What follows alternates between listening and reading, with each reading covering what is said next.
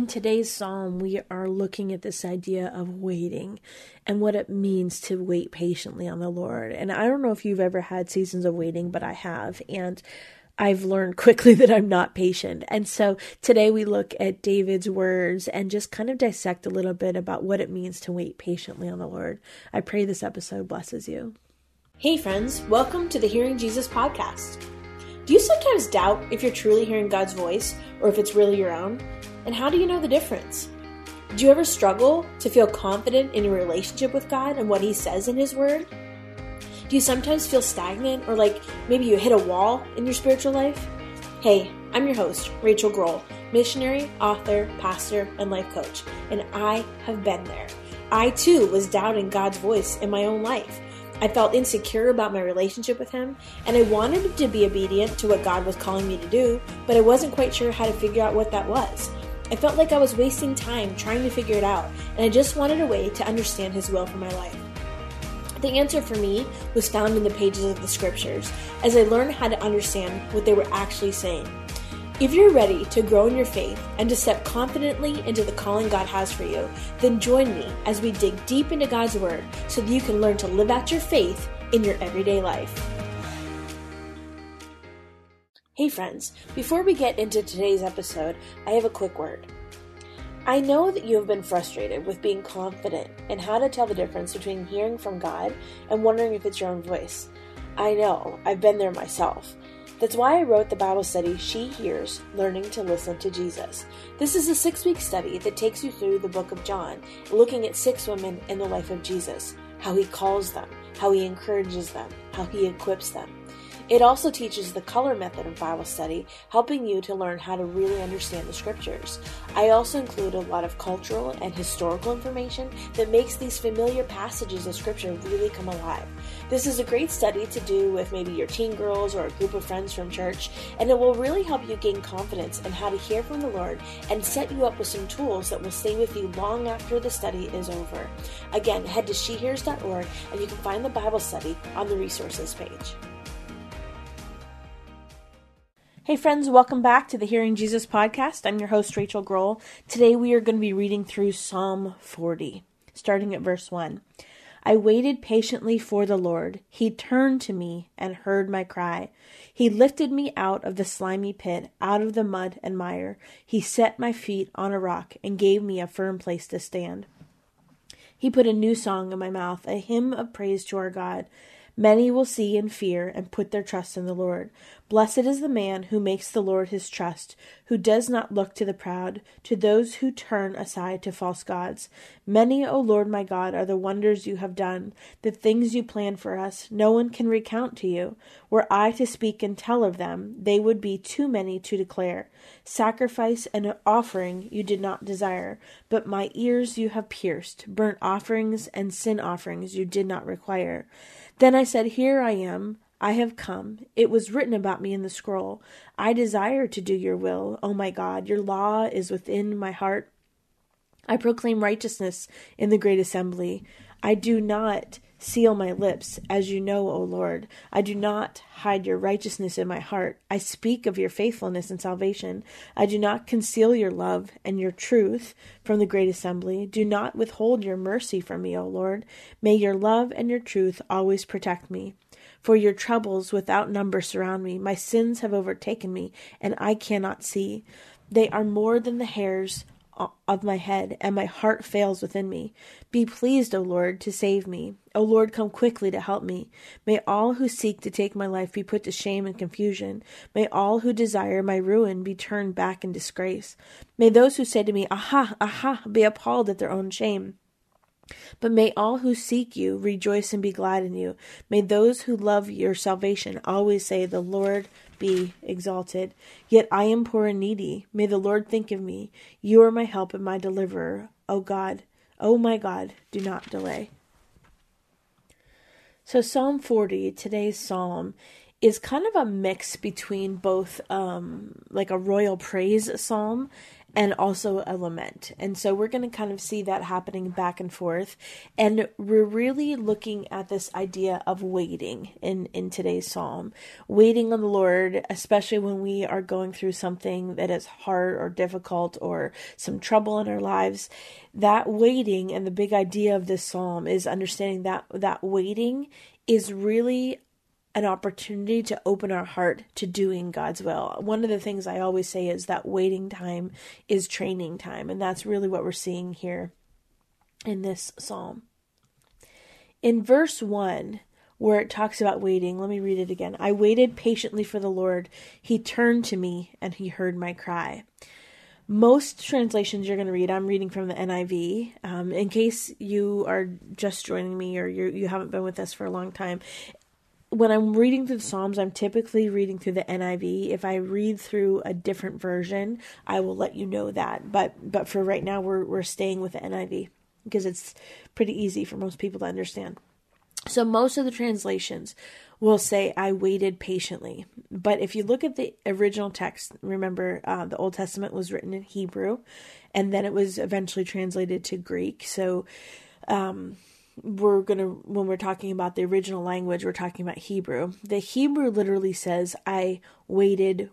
So instead of waited patiently, I waited. And so in the Hebrew, the doubling of a word or a term, it intensifies that word. So that double second phrase, like when you hear something repeated in the Hebrew, it's an indication that it's like exaggerated or intensified.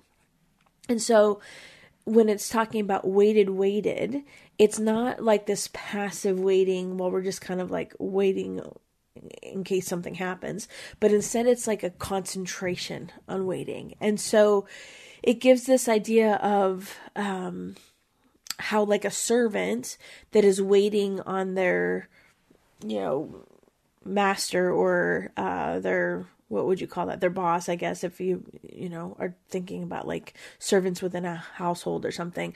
They're not just twiddling their thumbs and waiting for a command, but they're watching the expression or the gesture for the master's will. And so if you think about when this was written, if you were talking about, say David was a king. If you're thinking about like a king in a palace and he has his servants that are waiting on him, they are watching him for indications, because in that culture, especially, a certain hand gesture would mean something, or a certain nod of the head would mean something. And we even see this now with the royal family. I with the passing of the queen lately, we've seen lots of news articles on her, and I didn't know this, but where she put her purse on the floor, like if she had the purse on the chair, it meant one thing, but if she put the purse on the floor, it meant something else. If she was holding the purse, it meant something else. And so her servants weren't just like waiting for her to say that she was done. They were watching her. They were watching the master, or the queen in this case, for an indication of what they should do and how they should act. And so if we think about that in terms of waiting on God, it's not just this lackadaisical, we're just like hanging out waiting for him to do something, but instead we're watching him. We're watching his expression while we're busy. We're serving God and we're serving others, but we're watching for him. We're getting our clues from him. We're listening to him. We're watching to see what he's calling us to do in that season of waiting. And so that requires this acceptance of both God's wisdom and God's timing, because in our humanness, waiting is hard. Waiting is really hard. And that kind of waiting, the kind of waiting that God sometimes calls us to, can be long and difficult, sometimes even excruciating.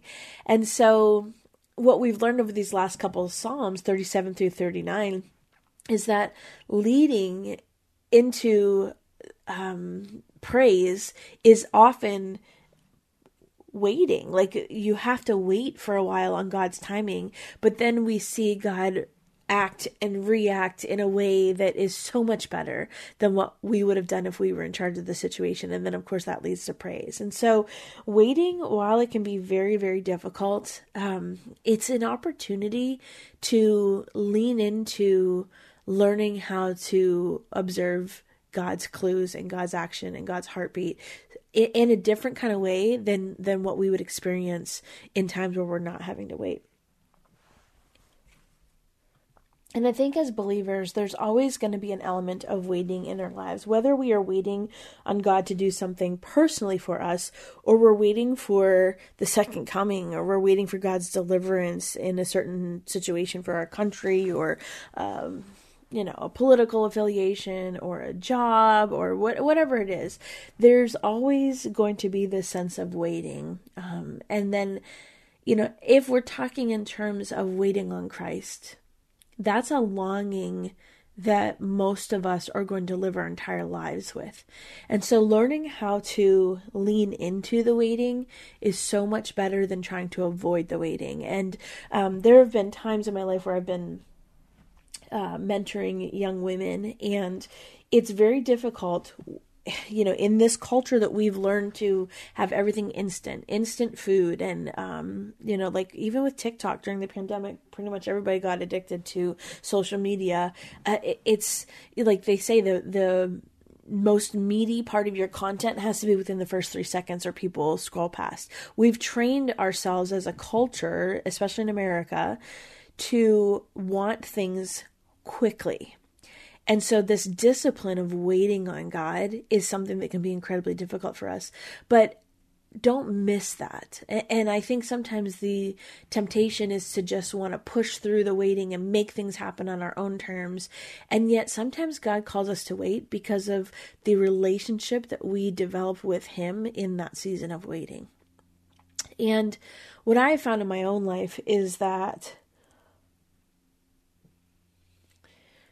the waiting in me produced such a strong relationship with God that it outweighed what I was waiting on God for.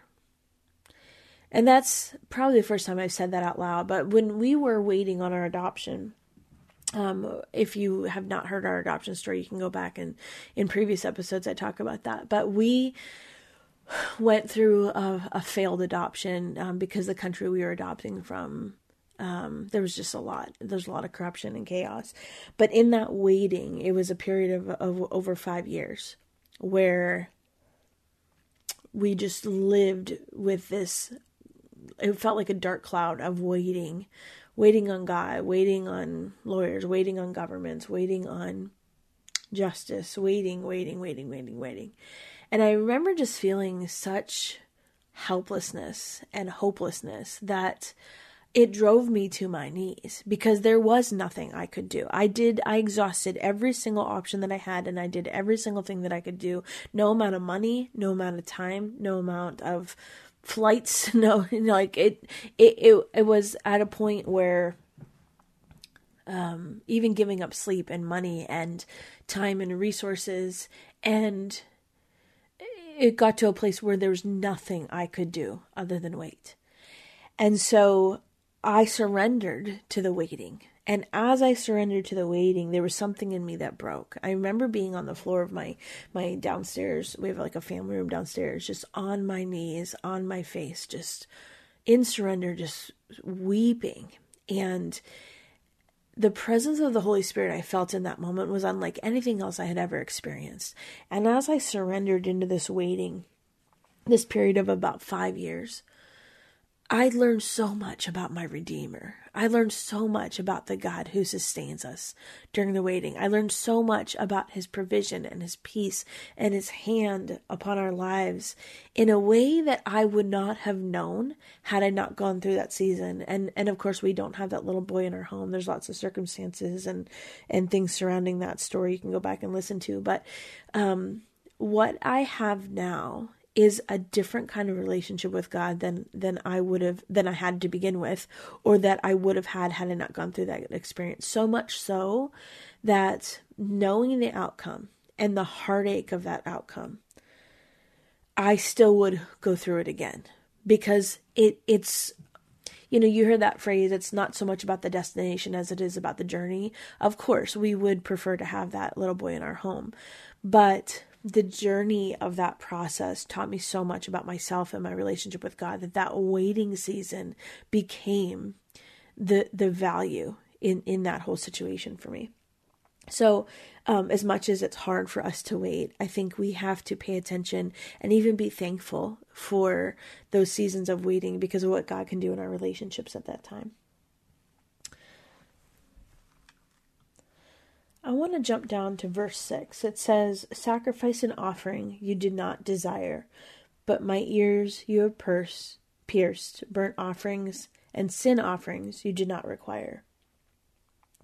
See, David understood that the sacrifices and the symbolic rituals that God required in the Old Testament law were not enough to satisfy this cost, this eternal cost of sin.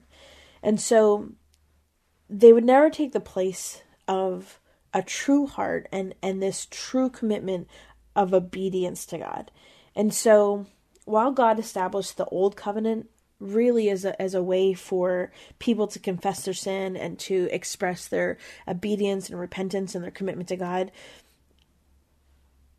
that's how they reconciled themselves to God and received blessing and promise and all those things.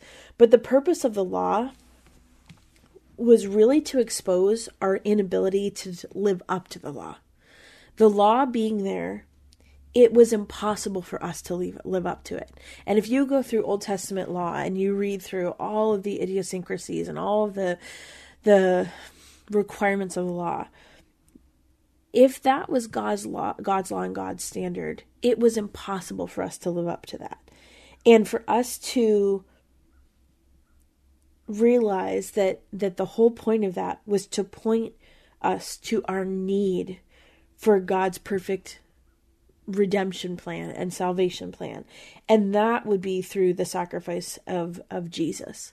And so in the Old Testament, before Jesus came, when they would fail to uphold the law, they would need to do these sacrificial and symbolic rituals in order to cleanse themselves and to make themselves right with God. But after Jesus came, he was the final sacrifice. And it's through Jesus as that final sacrifice that we can have restored relationship with God. And so there's this, that's called the New Covenant. And so under the New Covenant that was established through really the life, the death, and the resurrection of Jesus, we can follow through with all of those things that are part of the Christian life and that pursuit of righteousness, like baptism and communion and worship services and serving God.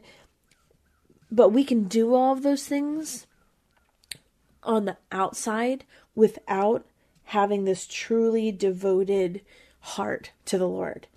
And I think the danger here is recognizing that there's no religious ritual or activity or even outward show of obedience that is going to take the place of genuine obedience that comes from this place of having this active faith in who God is. And so when it talks about being pierced, the pierced ear, there was essentially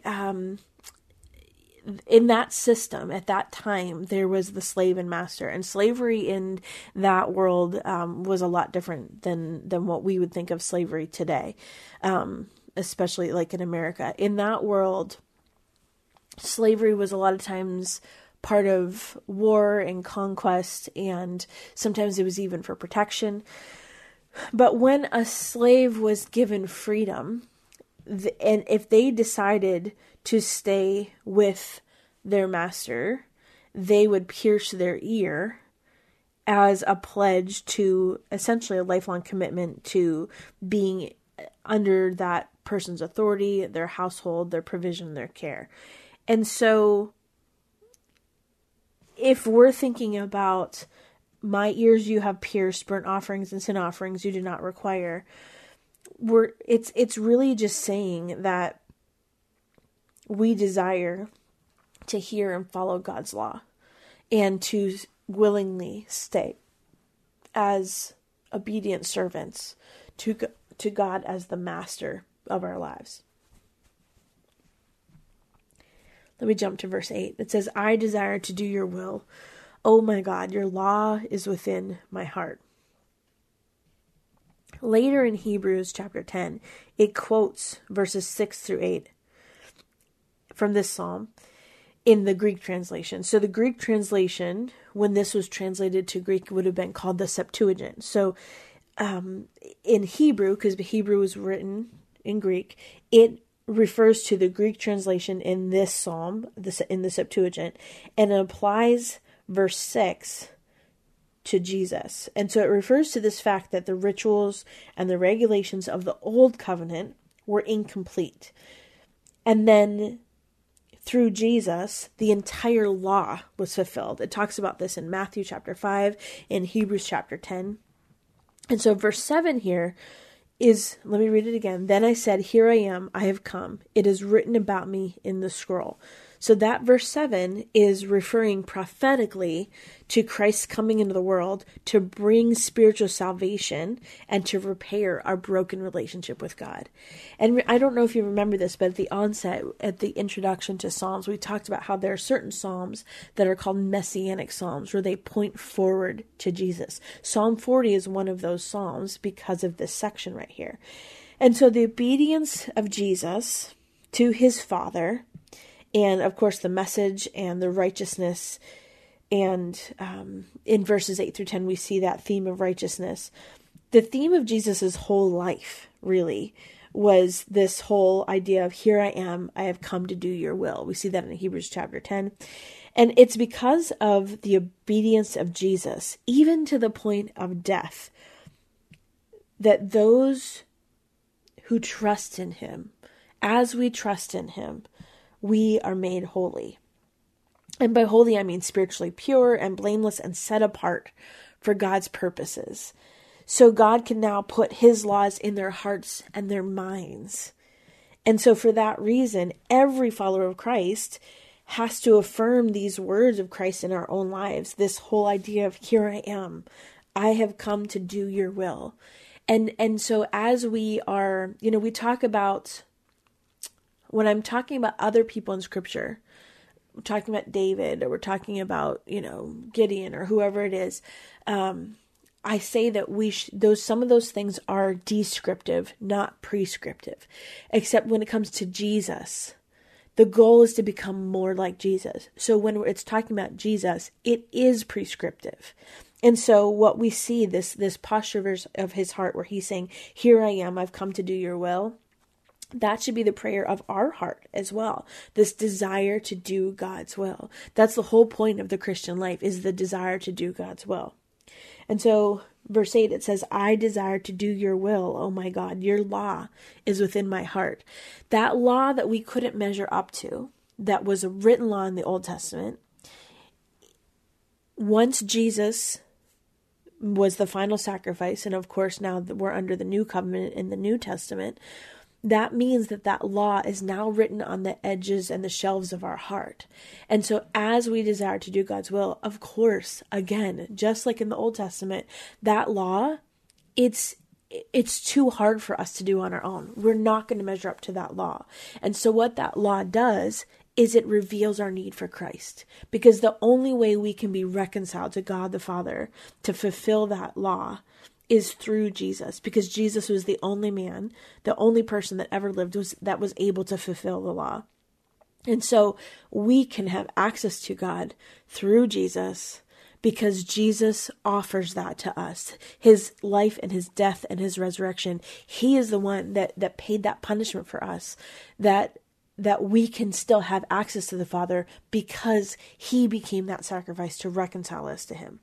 And so when verse 8 says that your law is within my heart, essentially it's talking about how God, those who follow God, truly have this law in their hearts, that they have this desire to obey God.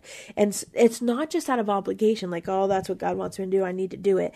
It's an overflow of the heart, in the sense that we obey because of love and devotion, because we trust God, because we know that he has the best plans for us. And so with this active kind of faith, it's a delight to follow God's plans. It's not a dread. And I think the longer you are a believer, the more you lean into trusting who God is.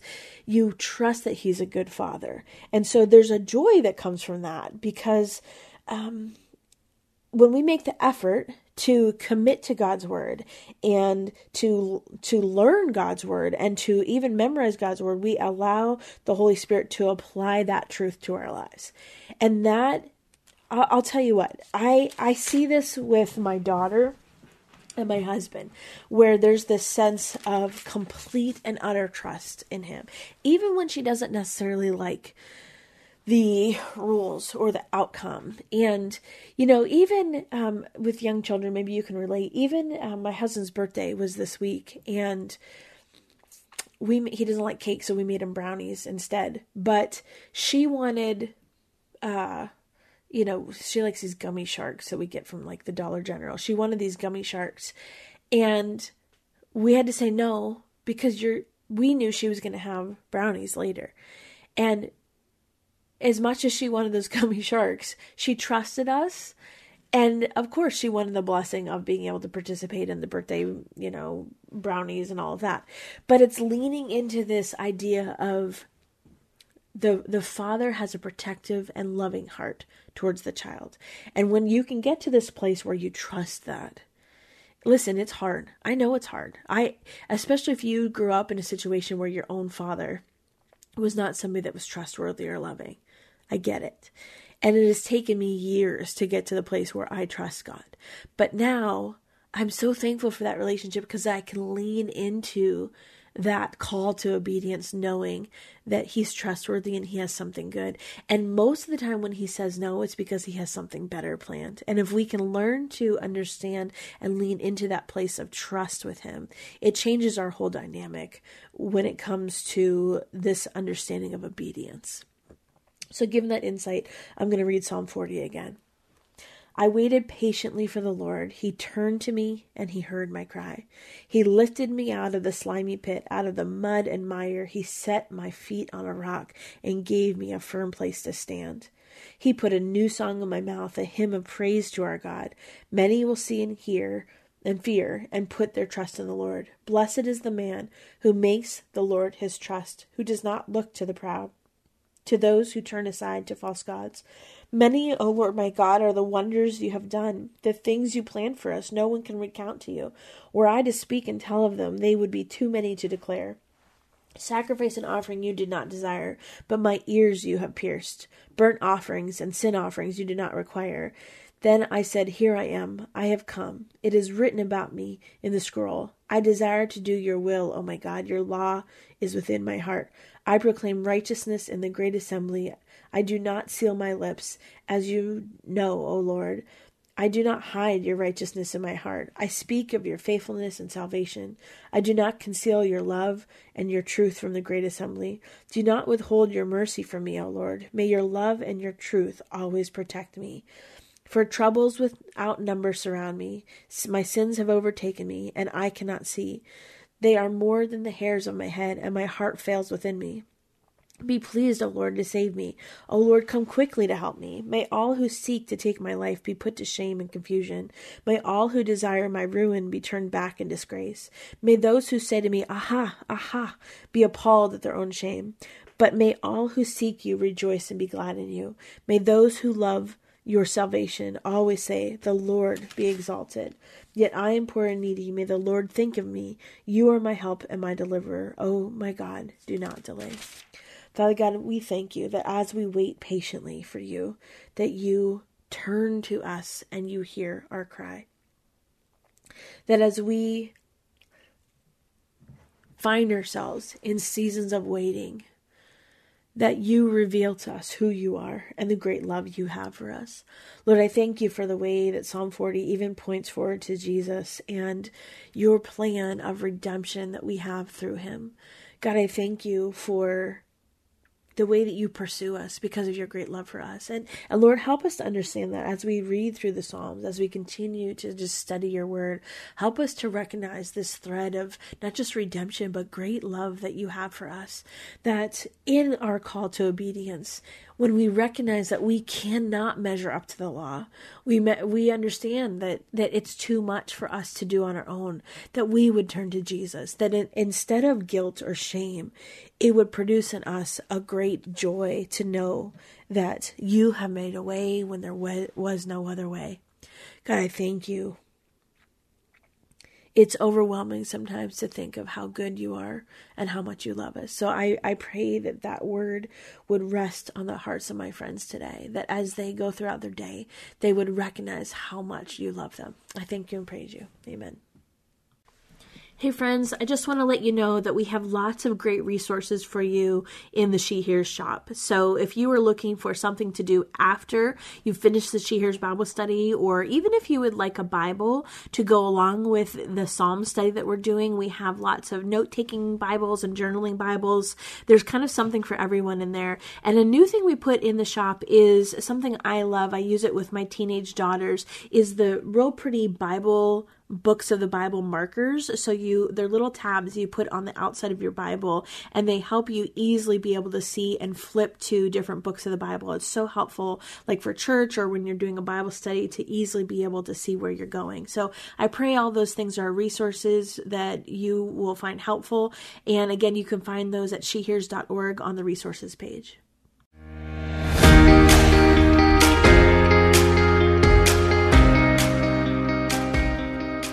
Hey friends, if this podcast helped encourage, empower, or equip you for God's call in your life, I would love it if you would head over to Apple Podcasts and leave me a review. That's the #1 way you can support my show. You can also join our free Facebook community or Instagram page where I share inspirational tips, resources, and prayer throughout the week. Hey, I want you to know I'm praying for you this week. Know that you are loved, you are cherished, and you are His.